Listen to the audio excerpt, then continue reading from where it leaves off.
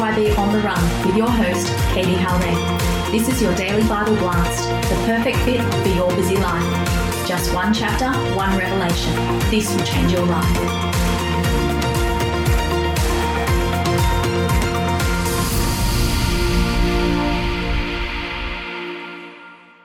TYB On The Run, well, welcome to Mark 3. Again, these are quick Bible blasts to get you tempted to read the whole book of Mark.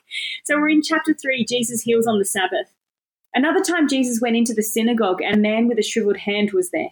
Some of them were looking for a reason to accuse Jesus, so they watched him closely to see if he would heal him on the Sabbath. Jesus said to the man with the shriveled hand, "Stand up in front of everyone." Then Jesus asked them, "Which is lawful on the Sabbath, to do good or to do evil, to save life or to kill?" But they remained silent. He looked around at them in anger and, deeply distressed at their stubborn heart, said to the man, "Stretch out your hand." He stretched it out and his hand was completely restored. Then the Pharisees went out and began to plot with the Herodians how they might kill Jesus. Jesus withdrew with his disciples to the lake, and a large crowd from Galilee followed. When they heard all he was doing, many people came to him from Judea, Jerusalem, Idumea, and the regions across the Jordan, and around Tyre and Sidon. Because of the crowd, he told his disciples to have a small boat ready for him to keep the people from crowding him. For he had healed many, so that those with diseases were pushing forward to touch him. Whenever the impure spirits saw him, they fell down before him and cried, "You are the Son of God." But he gave them strict orders not to tell others about him. Jesus went up on a mountainside and called to him those he wanted, and they came to him. He appointed 12 that they might be with him and that he might send them out to preach and to have authority to drive out demons. These are the 12 he appointed: Simon, to whom he gave the name Peter, James, son of Zebedee, and his brother John. To them he gave the name Boanerges, which is sons of thunder. Andrew, Philip, Bartholomew, Matthew, Thomas, James, son of Alphaeus, Thaddeus, Simon the Zealot, and Judas Iscariot, who betrayed him. Then Jesus entered a house, and again a crowd gathered so that he and his disciples were not even able to eat. When his family heard about this, they went to take charge of him, for they said, "He is out of his mind." And the teachers of the law who came down from Jerusalem said, "He is possessed by Beelzebul.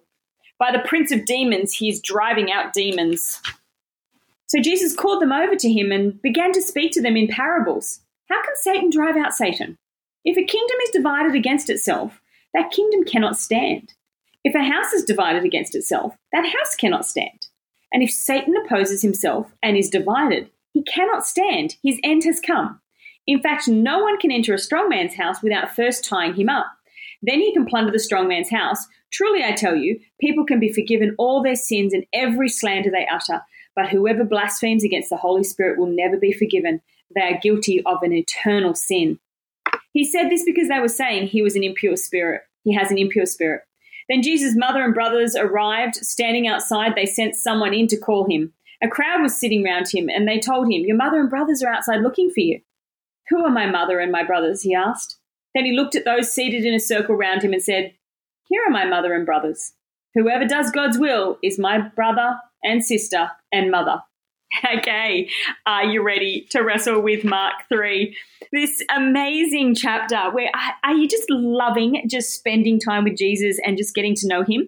I hear so many people that, read biography books and read all these books and I just think time and time again, every year, I just want to read a gospel to just get to know more about my Jesus and to get to know more of how he acted and how he reacted to circumstances. And in Mark 2, we went through that Jesus is kind of addressing all of these things, and he's greater than all of these things. He's greater than, the sinners. He's with the sinners. He's greater than fasting. He's greater than the Sabbath. And we've got this kind of continuation story because, again, the chapters are put in a bit later. So, again, we've got this story of Jesus greater than the Sabbath. And, again, we are in this tradition moment or this battle moment between tradition and what actually a Christian or a Jew at this stage looks like. How am I supposed to act? And even with Jesus there, we have these Pharisees following him and the crowd following him and telling him, trying to trip him up. So the beginning of Mark 3 is this. Another time, can you hear that? So we're supposed to continue the story. Another time Jesus went into the synagogue and a man with a shriveled hand was there. He's in church. He's in the church and a man with a shriveled hand is there. Some of them were looking for a reason to accuse Jesus, so they watched him closely to see if he would heal on the Sabbath. This is a heartbreaking moment that the people in the church, there's a man with a shriveled hand in the church, and the people in the church are watching to trip up Jesus. They don't care about the man with the shriveled hand. They don't care about the situation that man is faced and has come to the synagogue probably to get help. All they care about is their church tradition. And TYB, sometimes we get so stuck in church tradition that we forget the people that we are supposed to be helping. I remember my sister rang me once and she had just come back from church and she said, "Oh, Katie, the funniest thing happened to me this morning."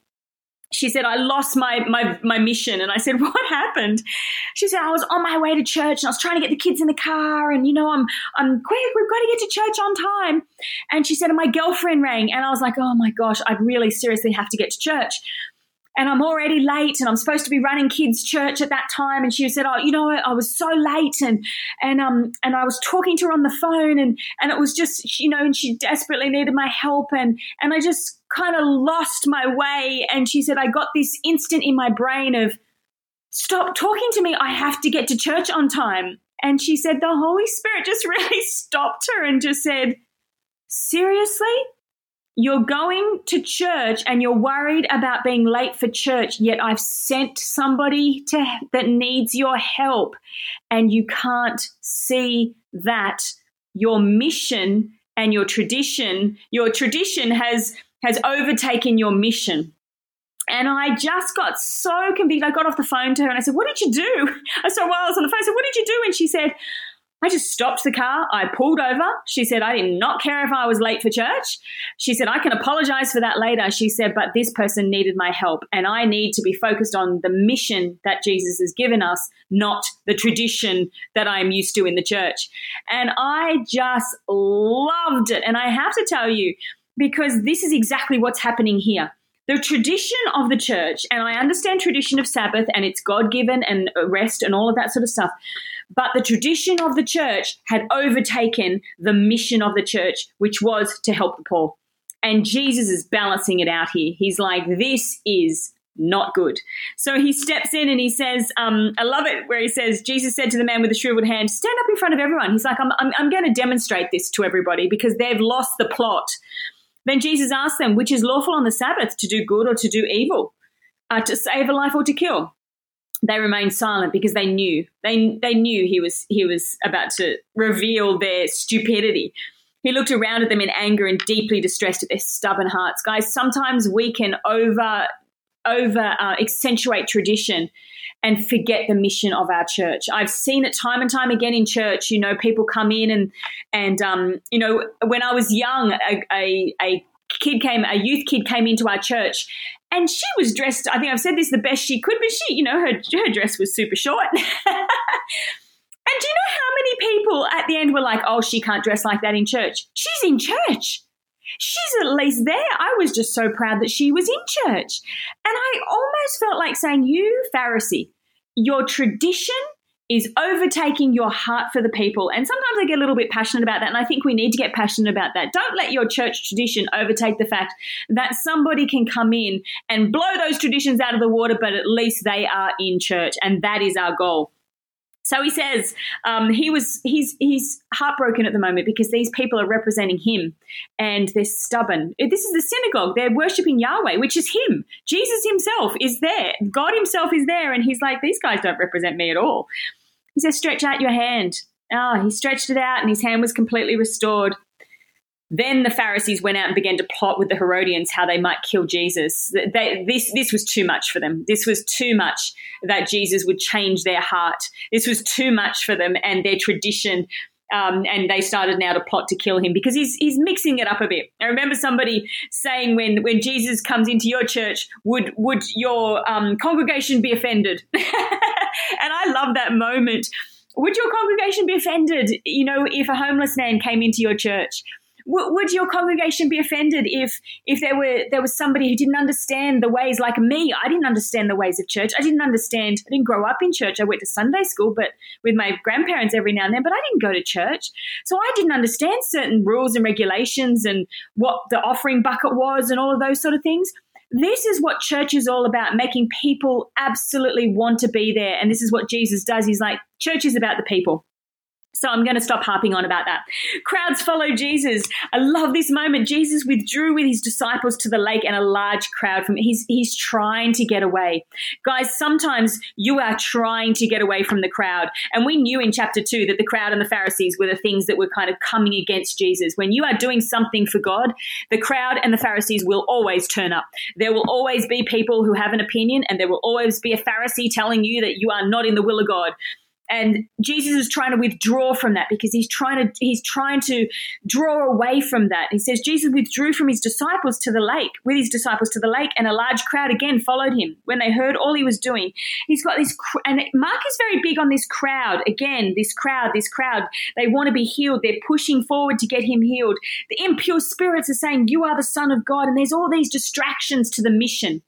Again, there's all these distractions to Jesus' mission. And even in your life, TYB, there's always going to be a distraction. Even when you come to read the Bible and pray, I can guarantee there'll be a distraction. I can guarantee something will happen. Someone will ring. Something will happen.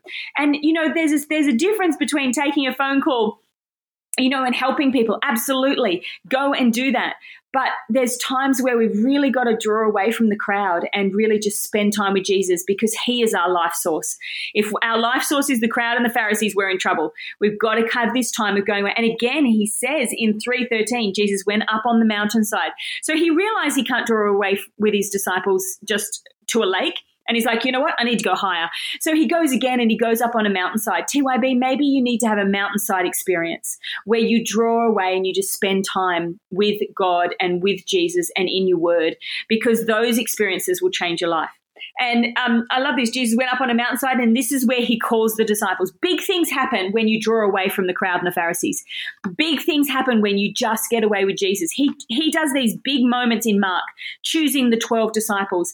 Just before he goes in Gethsemane, he has these big moments where he draws away and actually just spends time with God. And if he doesn't have these moments, then these moments don't happen. It's quite amazing when you read this, you realize that he's got to get away from the crowd for God to instruct him.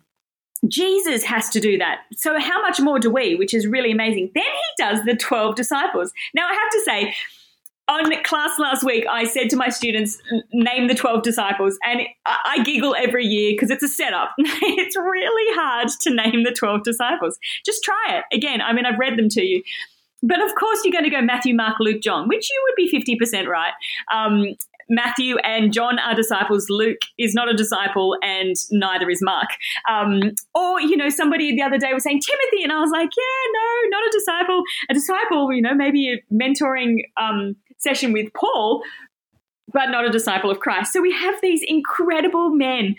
These 12 means governmental authority. They are the replacement or the representation of the 12 tribes of Israel. They are the new tribes, the new nation, the people of God, 12 representatives. And we have them here.